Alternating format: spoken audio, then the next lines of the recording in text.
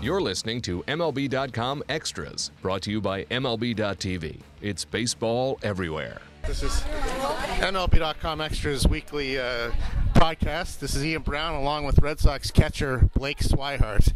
Blake, what's it been like, coming into your second big league camp this year, going in with the job this year, unlike last year when you were trying to establish yourself? Yeah, just going out there, still trying to make an impression on the coaches, teammates, everybody, and, just show them that I'm capable of taking the role. Last year you had a lot thrown at you. You got called up in early May after both Hannigan and Christian Vasquez were down. In hindsight, what kind of a crash course was that for you? Just learning how to run a major league pitching staff. Yeah, I think it was good for me. Just getting that experience under my belt, getting the understanding of how everything works and how to read all the scouting reports and read my pitchers. And I think that was a great experience. When did you feel?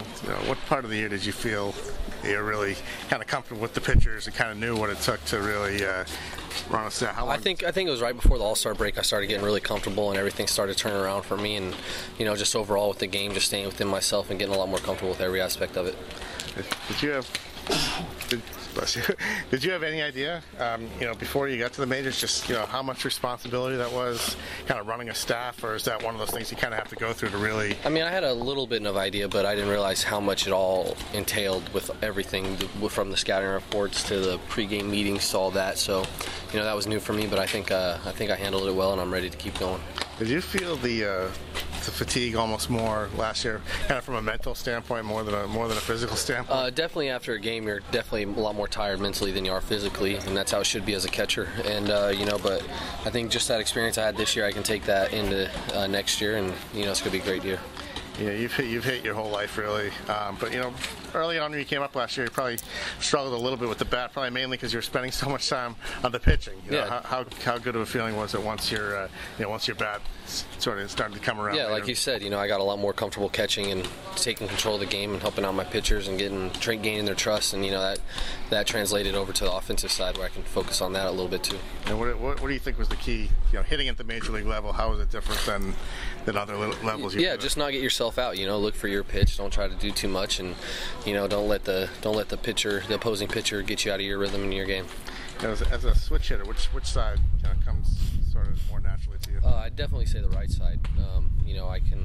I didn't get very many right-handed at bats last year, so I didn't get in too good of a rhythm. But I think definitely righty's a little more polished, and lefty I need to be in a little more rhythm. How do you have time to work on both swings, righty and lefty, as well as for a catcher, all the work you do? Is it hard to find the time sometimes? No, there's always time. Show up early, stay late, always put in your work. You know what you need to do to get going and get ready for the day. And you and Christian Vasquez have kind of come up through the farm system together. What is it like? Last year at this time he was going to be the starting catcher, and then he got hurt. Now he's back, kind of trying to reclaim the job from you. Explain what that competition is like. You guys are friends, but also like you said, we're friends, and both of us want the same thing, and at the end of the day, we both want to win. So, whatever is best for us to do to help the team win, that's what's going to happen. And we're out there having each other's backs. So you part of that whole roommate arrangement this spring with Mookie and some of those other guys? Yeah. What's that been like? It's you and Mookie and Travis Shaw and Devin Marrero. Yeah, it's a little bit of hecticness. There's a couple phones have been lost in the pool in the hot tub, and football's being thrown around everywhere. But it's fun. It's all good fun. All the guys come over. Brock's always over.